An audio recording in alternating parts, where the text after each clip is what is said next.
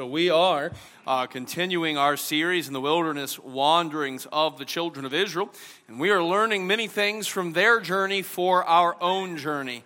You know, we are learning that God will do as He promised, amen? We're learning that God's going to provide like He said, that God's going to guide like He said, God's going to protect like He said. We're also learning that God does correct and chastise those of His people who go astray. And overall, as we've looked at this, wilderness wanderings is reminding us simply of the importance of faith. Because without faith, it is impossible to please Him.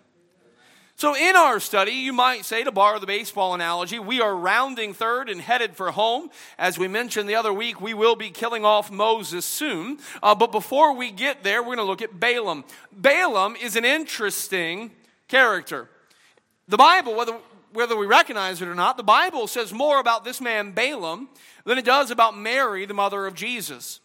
And there are a lot of people who don't quite know what to make of Balaam. Was he a good guy or a bad guy? Was he a sincere man of God or was he an insincere prophet and preacher? You know, I think it's helpful to note that the New Testament brings up Balaam 3 different times. And then all 3 of the times the New Testament brings up this man Balaam, it's not in a good light. This is not a good man. But I think Balaam is an interesting and powerful story for us because I see many similarities between him and Christians and churches today. Now Israel at this point, like we said, is almost done with their 40 years of wandering. They have just defeated King Og of Bashan. And now Israel is coming for Balak, who is king of Moab. And Balak, as we saw in Brother Charles' reading, Balak is scared. He has seen the power of the God of Israel.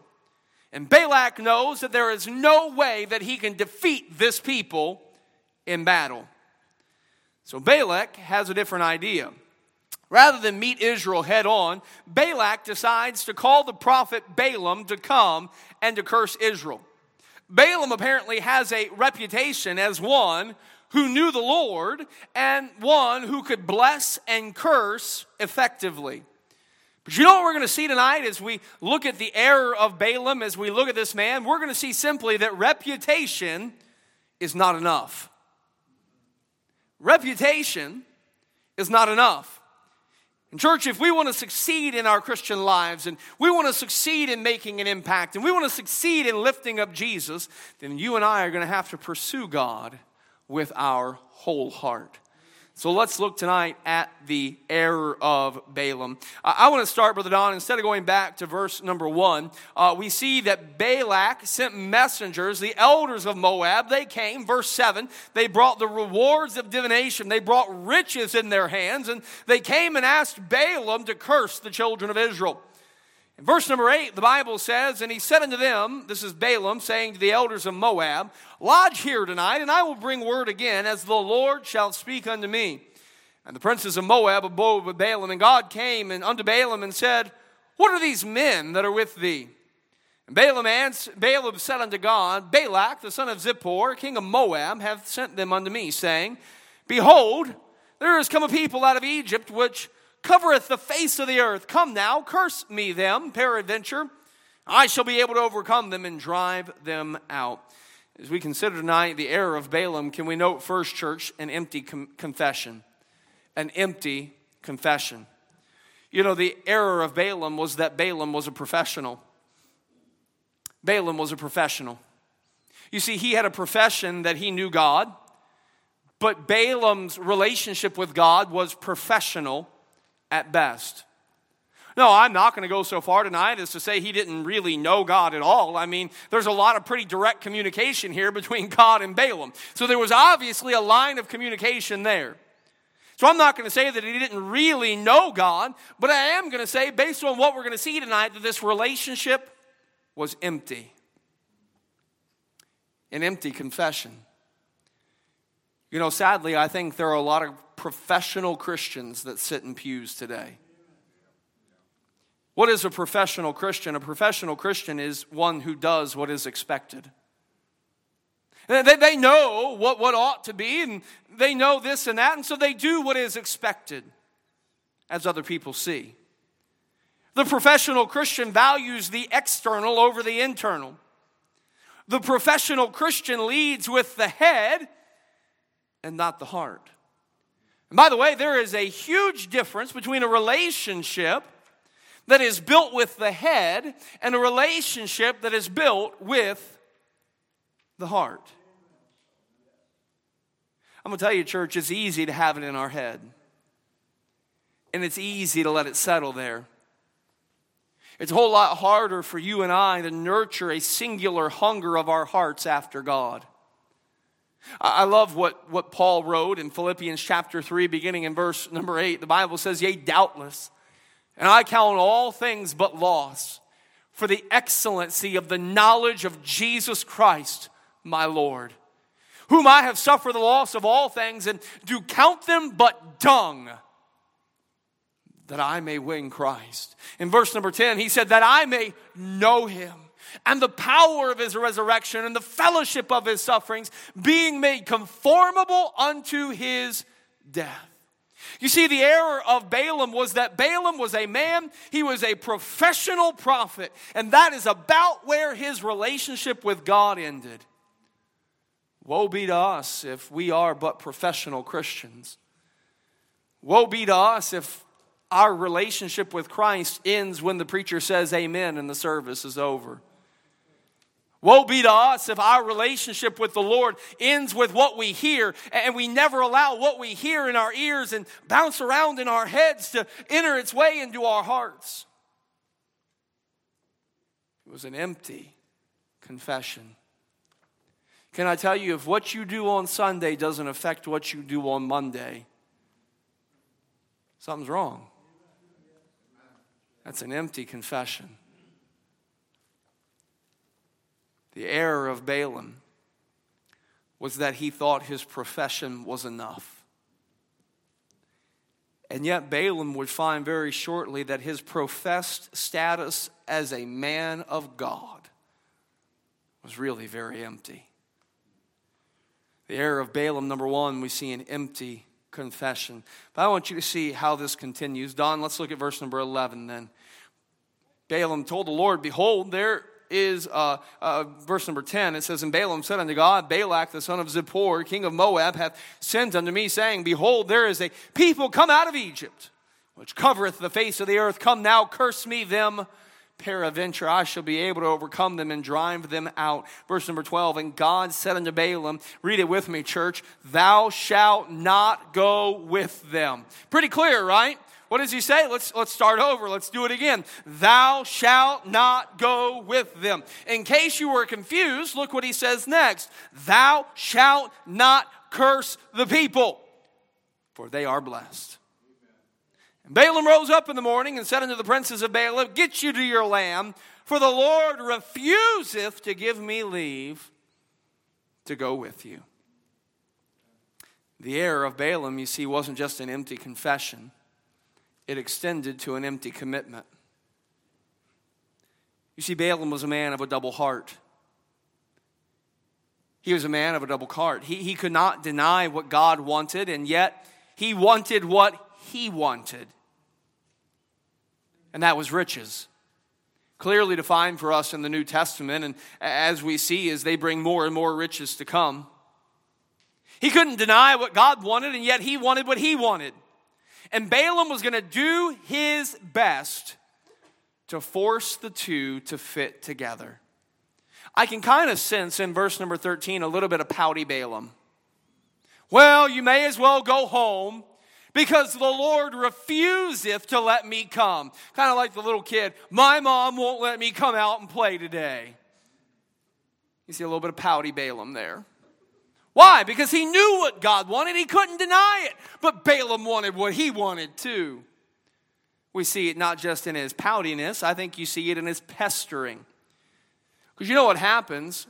Rich kings don't like to be told no.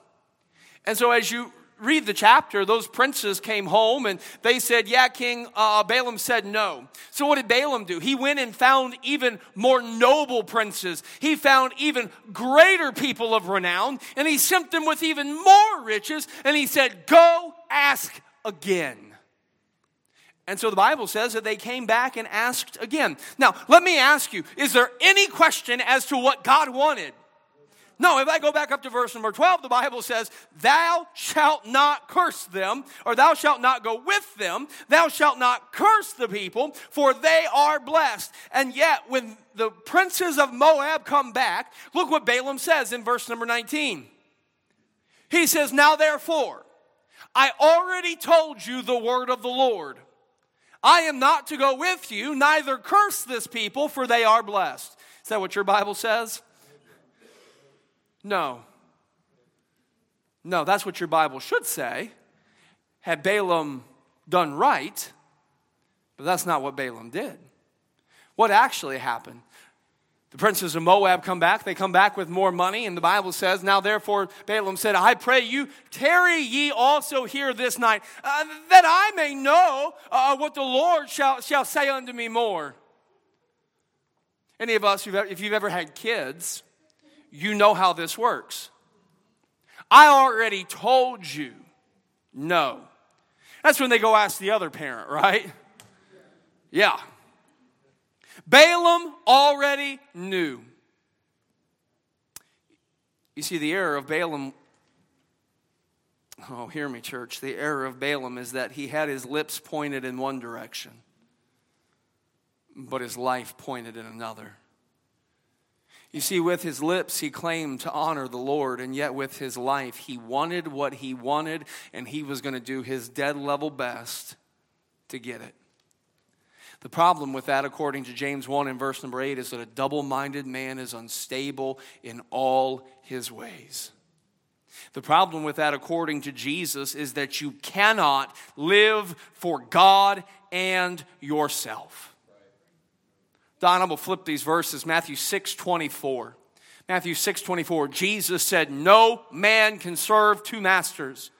For he will either hate the one and love the other, or else he will hold to the one and despise the other. You cannot serve God and mammon. You cannot live for the things of God and the things of this world. You can't do it. It cannot be done. Jesus said also in Matthew 15 and verse number 8, he said, this people draweth nigh to me with their mouth, and honoreth me with their lips. But look what it says, but their heart, what is it, church? Their heart is far from me. The error of Balaam is that he thought it was enough for his lips to point one way, but the problem is his life pointed another. Can I say tonight, God's will is pretty clear. This thing of living for God, let me make a distinction here. It's not always easy, amen? But really, when you take a step back, God's will is pretty simple.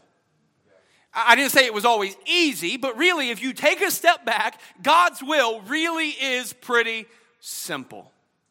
You look at God's word. And I'm going to tell you, you don't have to look too hard. You don't often have to think too hard to figure out most issues. You don't have to look or think too hard to know that God wants you to be saved.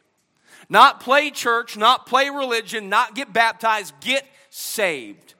He wants you to get saved. You don't have to think too hard to know God wants you to grow in your faith.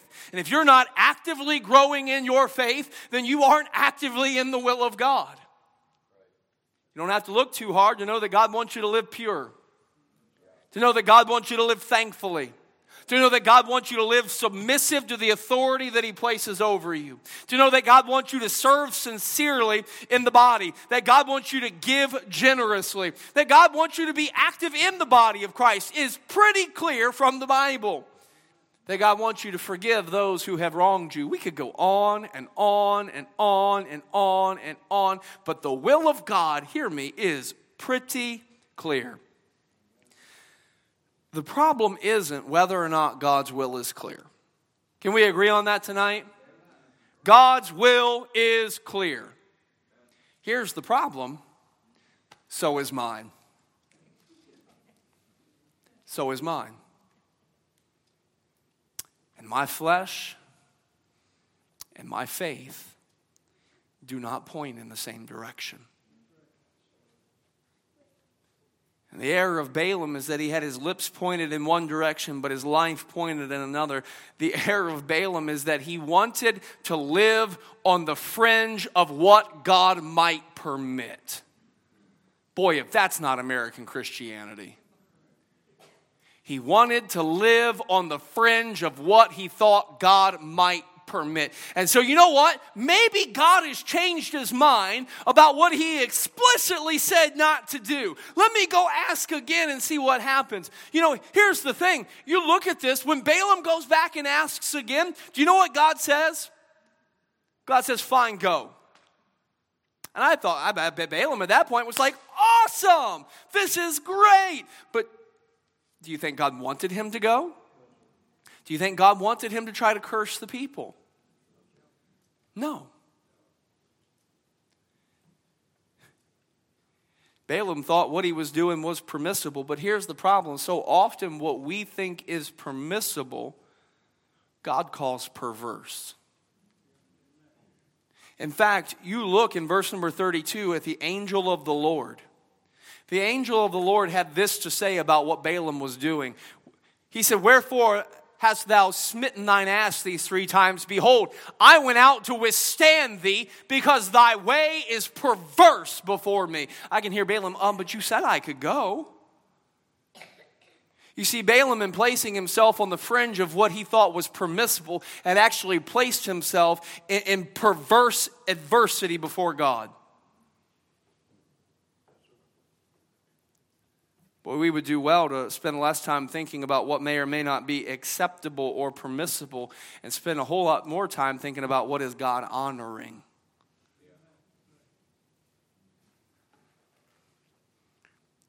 Because living permissibly, or could we even call it like God calls it, living perversely like this will cost us. I think I saw a story recently, I think it was over in India or somewhere over there, and that realm of the world, they have those snake charmers. And so they're playing with the snake, as it were. And one of the snake charmers went to kiss the cobra. The cobra kissed him back. He won't laughing.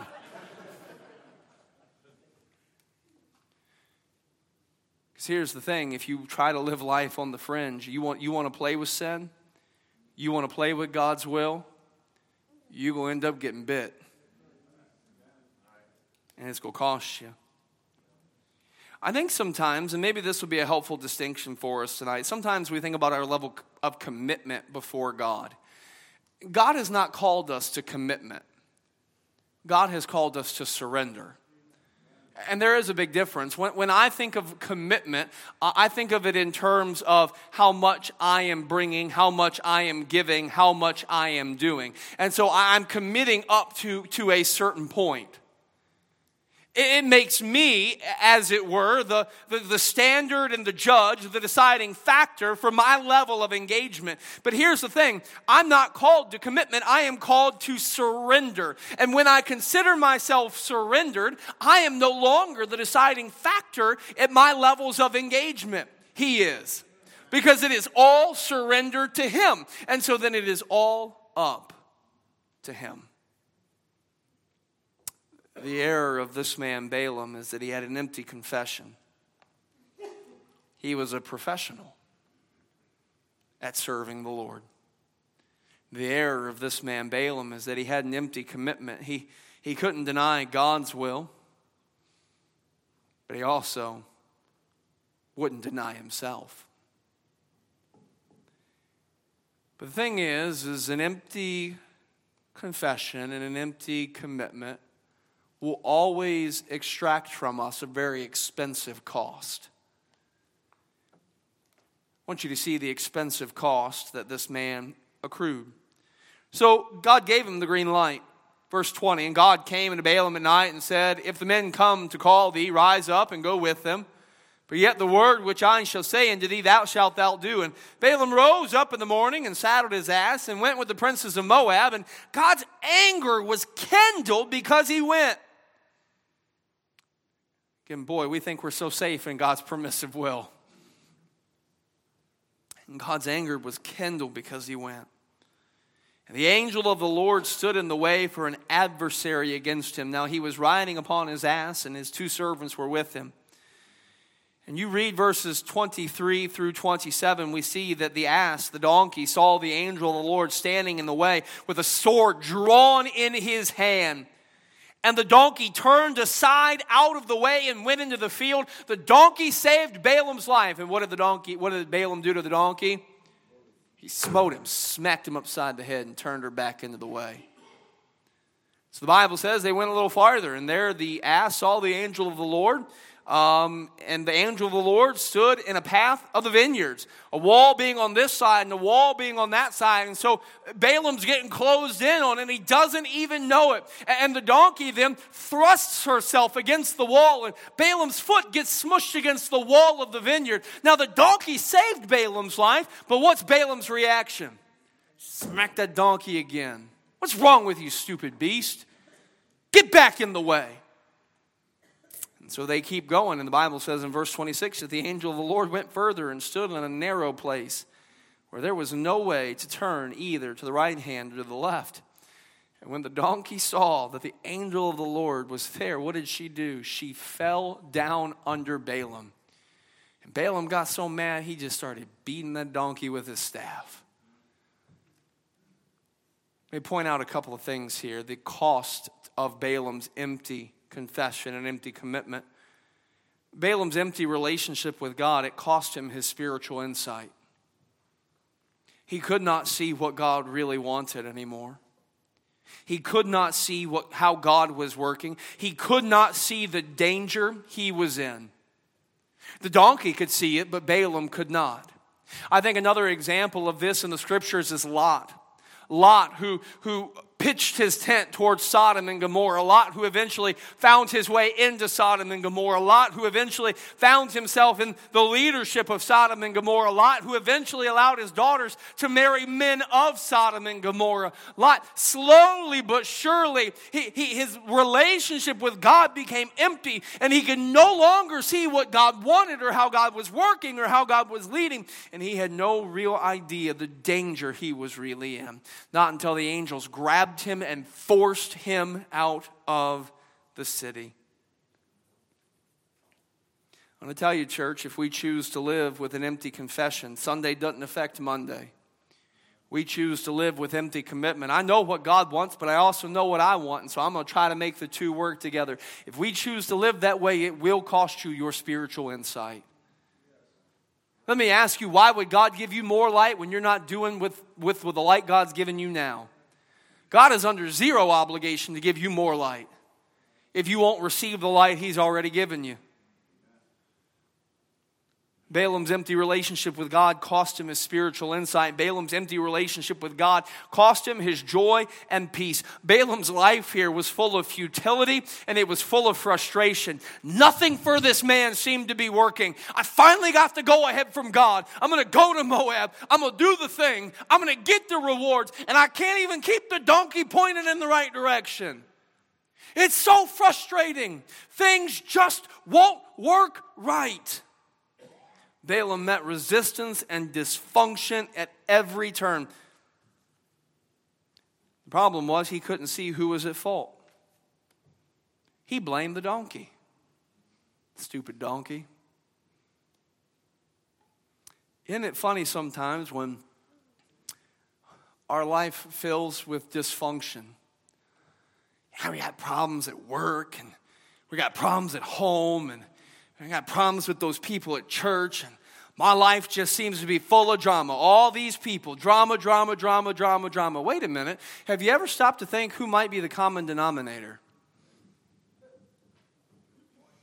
Who's there with you at work? And who's there with you at the house? And who's there with you? Oh, wait a minute. If we stop and think about it, sometimes we realize I'm the common denominator. And I am the problem. I am the source of my own dysfunction. But you know what? When we don't have that relationship with God, when we are blinded to what is going on around us, we blame the donkey. Some of us need to quit blaming the donkey and realize we are living in spiritual blindness. Quit blaming the donkey and see that our empty confession and our empty commitment are costing us dearly. That's the error of Balaam. It's an empty confession that brings an empty commitment that yields an expensive cost. But I don't want to leave you tonight on a discouraging note. We're going to talk a little bit more about the rest of the story, as Paul Harvey would say, next week. So long as baby Timothy still hadn't come, in which case I may not be here next Sunday, but at any rate, I'm going to leave you with an encouraging thought tonight, an encouraging certainty. An encouraging certainty. This is something you can mark it down. You can take it home. You can bank on it. I want you to see what happens. Verse number 23, the Bible says, "And the ass saw the angel of the Lord standing in the way, the sword drawn in his hand, and the ass turned aside out of the way." Verse 25, the Bible says, "And when the ass saw the angel of the Lord, she thrust herself against the wall." Verse 27, "And when the ass saw the angel of the Lord, she fell down under Balaam, and Balaam's anger was kindled, and he smote the ass with a staff." Look at verse number 28. "And the Lord opened the mouth of the ass, opened the mouth of the donkey, and the donkey said unto Balaam, What have I done unto thee, that thou hast smitten me these 3 times? By the way, Balaam was so blinded to what was going on in verse 29, he responded to the donkey.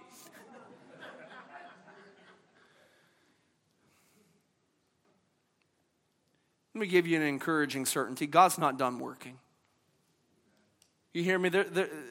We struggle, and there's a lot of it out there. That empty confession, that empty commitment. There's a lot of Christians who are being cost. The cost is dear and expensive. But hear me, God's not done working. And so even tonight, if you find yourself with an empty confession, you find yourself with an empty commitment, you see tonight, boy, this is costing me. I got to do something about it. Let me give you some encouraging certainties tonight. God's not done working.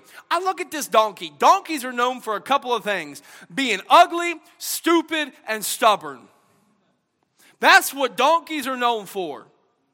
And yet God used a donkey. How did God use the donkey? Well, here's what happened. All the donkey did was respond to the spiritual truth that had been revealed to it.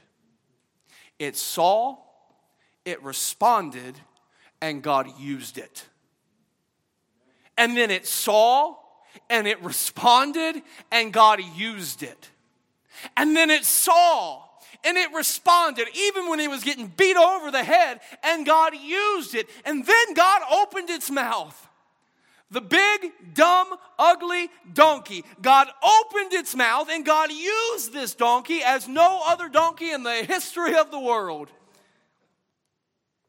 I'm going to tell you, the encouraging certainty tonight is if God can use a donkey, He can use me. If God can use a donkey, He can use me. I'm encouraged because God is simply looking for someone who will respond to the light that they have been given. You know, that is all the donkey did. He received, he responded, and God used him. I'm going to tell you, when God finds a man or a woman who will simply be willing to respond to the light, I don't have all the answers. You don't have to have all the answers. I don't have the training. You don't have to have the training. No one had ever taught the donkey to talk before. You don't have to have the training. But if God has given you light, then you better receive the light. And when you receive the light, God will use you in miraculous ways for His glory. I love what's written in Chronicles. "For the eyes of the Lord run to and fro throughout the whole earth to show Himself strong in behalf of them whose heart is perfect toward Him." Now we're going to land the plane, church. I'm going to tell you, in many churches today, and many Christian hearts are living the error of Balaam. A lot of people living there, and their confession is empty. They call themselves Christian. But I'm going to tell you, if it were brought up before a court of law, they'd probably get off scot-free. Because there ain't a whole lot to back it up. They live with an empty confession. They live with an empty commitment. They live frustrated. They live unfulfilled. And we blame everyone but ourselves. Here's the thing, though. We don't have to live that way anymore. Because if God can use a donkey, He can use me and you. And if God can use 5 loaves and 2 fishes, He can use me and you. And if God can use a rooster to get Peter's attention and turn Peter around, here's the thing: God can use me and you. And So it simply comes down to this. Let me ask you, God has spoken. What light has He given you? How has the Holy Spirit spoken to your heart tonight? Where has He prompted you to go a little further? Where has He convicted you to confess and forsake some things? Where has He burdened you to serve Him? What relationship that's not right did He bring to mind? Let me ask you, the Holy Spirit has spoken to you tonight.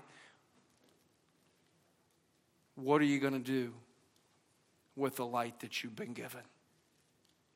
Church, that's what separates those whom God uses from those who live the error of Balaam.